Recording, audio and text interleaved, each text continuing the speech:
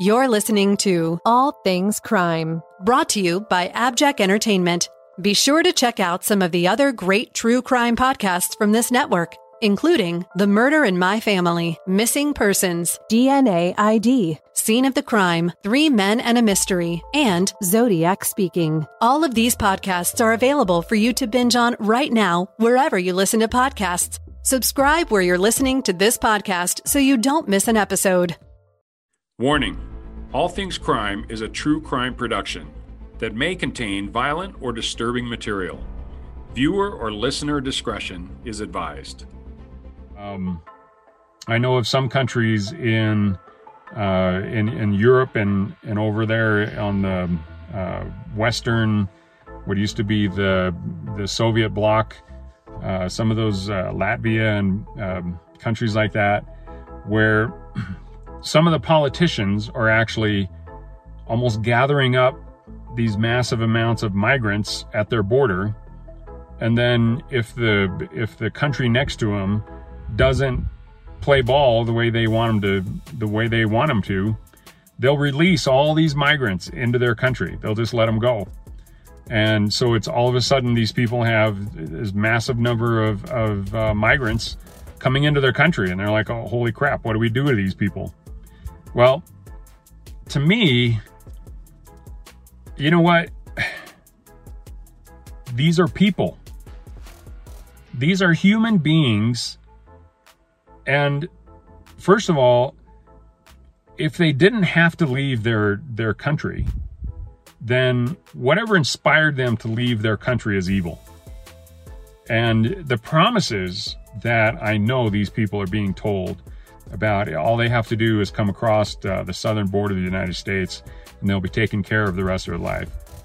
Based on some of the people that we're talking to in Baja Chiquito and in Panama, that's their attitude.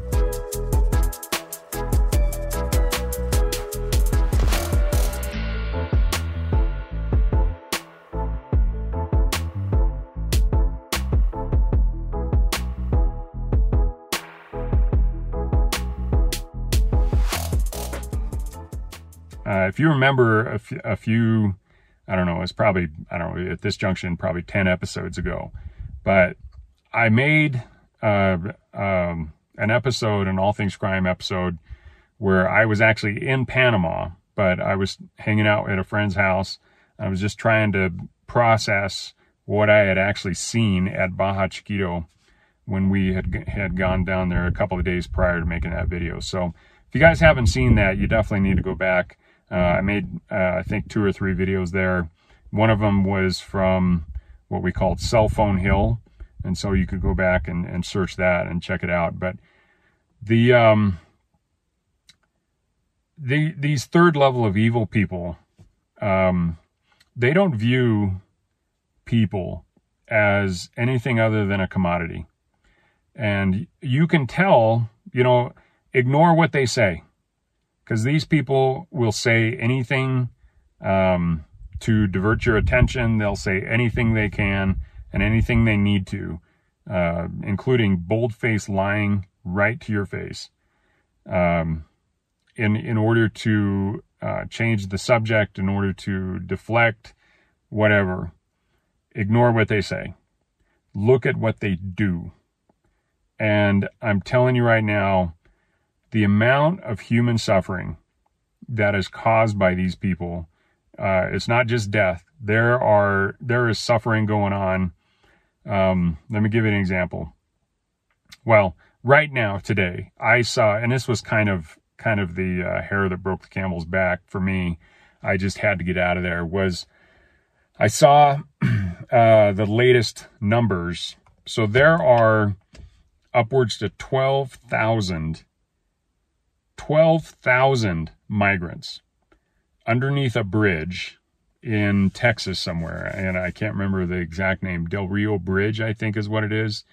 And these guys are hanging out under these 12,000 migrants. Now, these people have probably walked or traveled at least for weeks and weeks and weeks. And I'll bet some of them, if they've gone the path that we kind of laid out, these guys, they don't view people in the same way that you and I do. They view people as a commodity, almost like a chess piece that they can move around. And most of us, they look at, we are pawns, or just, we're worthless. We're only capable of limited moves and limited resources. And so we are theirs to play with and theirs to move around on their chessboard. And you can tell based on their actions. Now, when we were down in Baja Chiquito, the majority of the people that we talked to, we asked them why they were making this trip. Because I'll tell you, the trip that they were making, coming across the Darien Gap, just in describing it, was absolutely staggering. I mean, there were people that, just in facing nature. So this is like a 60-mile strip of jungle, but with all the terrain and stuff that they had to go up and down, crossing rivers, the insects, the snakes, all of that kind of stuff, to put themselves at that level of danger, let alone all those that came across there with kids. There were some that had like toddlers in tow.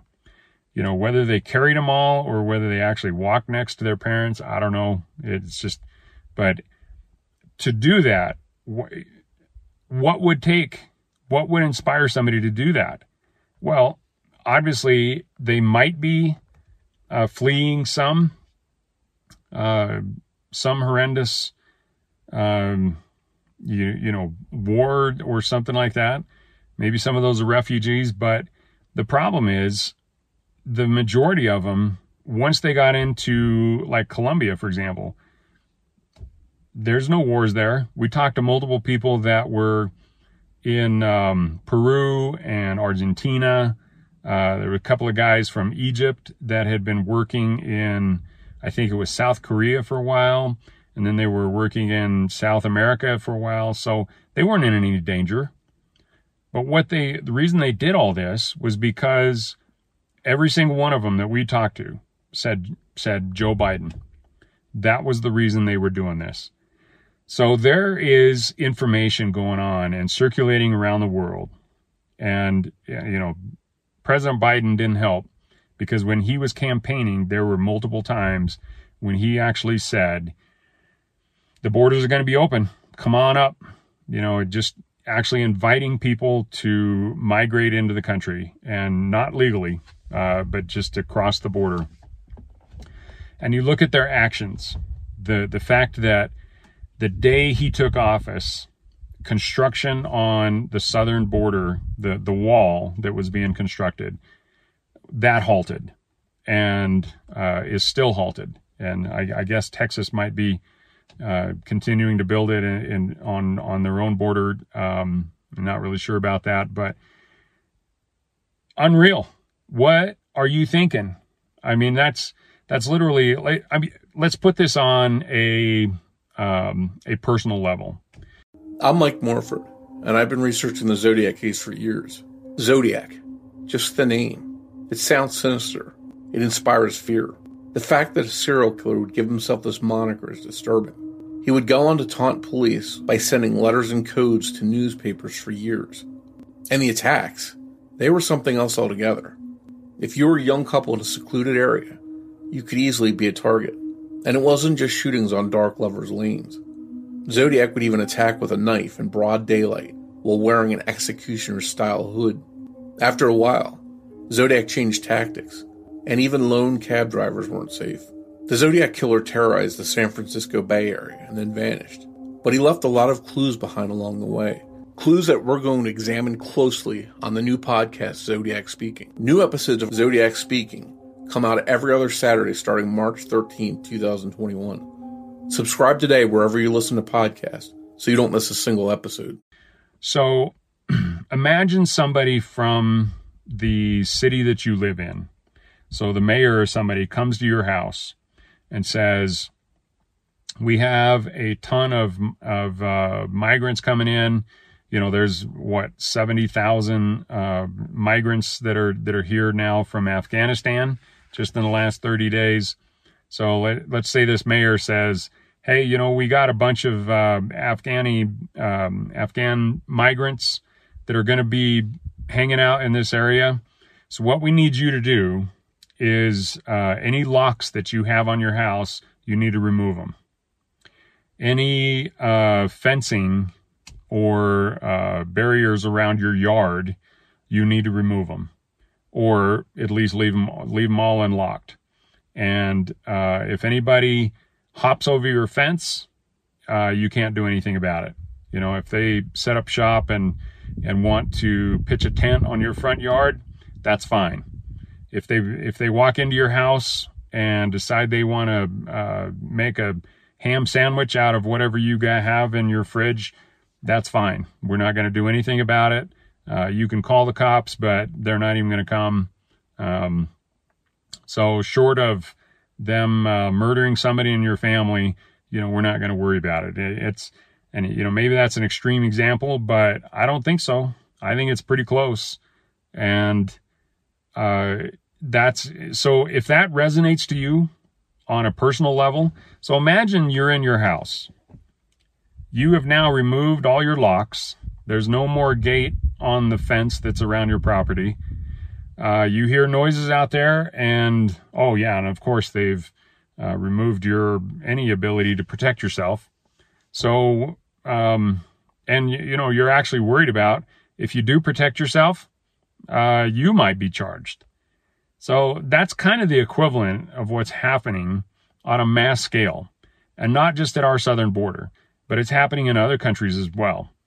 I know of some countries in Europe and over there on the western, what used to be the Soviet bloc, some of those Latvia and countries like that, where some of the politicians are actually almost gathering up these massive amounts of migrants at their border, and then if the country next to them doesn't play ball the way they want them to, they'll release all these migrants into their country. They'll just let them go. And so it's all of a sudden these people have this massive number of migrants coming into their country, and they're like, oh, holy crap, what do we do to these people? Well, to me, you know what? These are people. These are human beings. And first of all, if they didn't have to leave their country, then whatever inspired them to leave their country is evil. And the promises that I know these people are being told about, all they have to do is come across the southern border of the United States, and they'll be taken care of the rest of their life. Based on some of the people that we're talking to in Baja Chiquito and in Panama, that's their attitude. They have a level of entitlement and a level of expectation. And I'll tell you why I think that. When we were in Baja Chiquito, we were there and we were kind of hanging out with their equivalent of a mayor and their equivalent of like the county or the area governor. So he was there as well. On kind of a little side gathering, what happened was these migrants, and we're 99% positive they're from Haiti. Well, these Haiti migrants, and it started with just one guy that spoke really good Spanish and a young girl who looked 7 or 8 months pregnant. And I know she was hoping that the baby wouldn't come until she had made it to the United States. Not sure she was going to make it, but it started with those two and maybe one other. But by the end of the discussion, there was probably 6 or 7 guys, and these are young, healthy men, and this young girl that was pregnant, all kind of hovering around these guys, and one of them was the governor of this territory.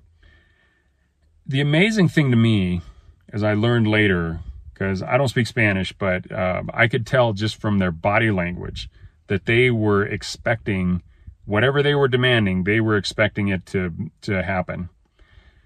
So what I learned later is this entire conversation, what they were demanding, now they were demanding better food and better shelter, better housing.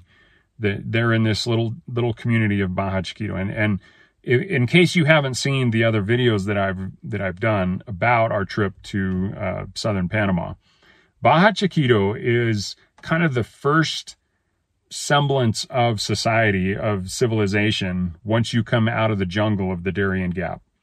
It's a tiny little village of 450 people.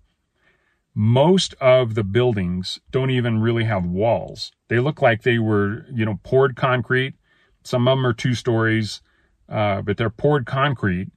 And then that's it. Maybe a makeshift roof over the top of it. Some of it was wood. Some of it was like the thin metal sheeting. And now we were there in May, June timeframe. And back then, I would say there were probably 300 to 400 migrants that were there. Maybe a little less or a little more than that. Well, definitely not more than that, but let's say between 200 and 300 migrants. And they were saying that was kind of the average every day. But the crazy thing is, when we were going up the river in order to get to Baja Chiquito, we saw 16 boats with probably at least 10, if not 12 or 15 migrants each boat, headed the other direction, headed down toward the main highway. And there's a gathering center for all the migrants. So whatever was left in the village was minus probably close to 200 migrants that had gone out that morning that we passed. The point of this is that these people had walked into this village. Now, this village had no running water, no electricity. The only electricity they had were from generators. So that means they had to bring any fuel that burned, gasoline or whatever. They had to bring it upriver. And I'll tell you, that trip on that river, so these are like dugout canoes from tall trees, and just dugout canoes. And then they have a little, one horsepower motor on the back of them, 10 horsepower or whatever. They weren't very fast. And it took us several hours to get up this river, about an hour and a half on the way back, about half as much time. But going against the flow of the river, it took us about 3 hours to get up there. And it was a long trip. And they would have to, so all the supplies, all the food, everything that they have in their little general stores, that all has to be brought up there from these river boats. And I guess in the really dry season, there's a road that will go out there, but it's sketchy at best. So I wouldn't imagine any big delivery trucks, or, you're not going to see UPS trucks driving down that road. I'll tell you that right now. So these people have basically nothing as it is. And what their mayor was telling us is that ever since this, they used to get like 10 to 15 migrants a day. And now they get hundreds per day. And this is back in, last spring. So now they're talking about, the people these friend of mine that have gone back to Baja Chiquito, like Michael Yon, they're basically saying that it's like 800 to 1,000 per day that are coming into this little village. They are completely overrun. These people they used to be like farmers, and they do a lot of lumber and things like that. They grow certain crops down there. Haven't been able to do it ever since, especially the start of 2021, because the flow of migrants, and it's, lo and behold, it coincides perfectly with President Biden coming into office. So if you don't think there's a correlation there, I got nothing for you, because I will tell you flat out that there is a direct correlation with President Biden getting into office and these migrants coming from all over the world. Thank you for listening to All Things Crime. We are so grateful for all of our listeners. If you enjoyed this, please give us a positive review so other people can find it as well. Have an amazing All Things Crime day.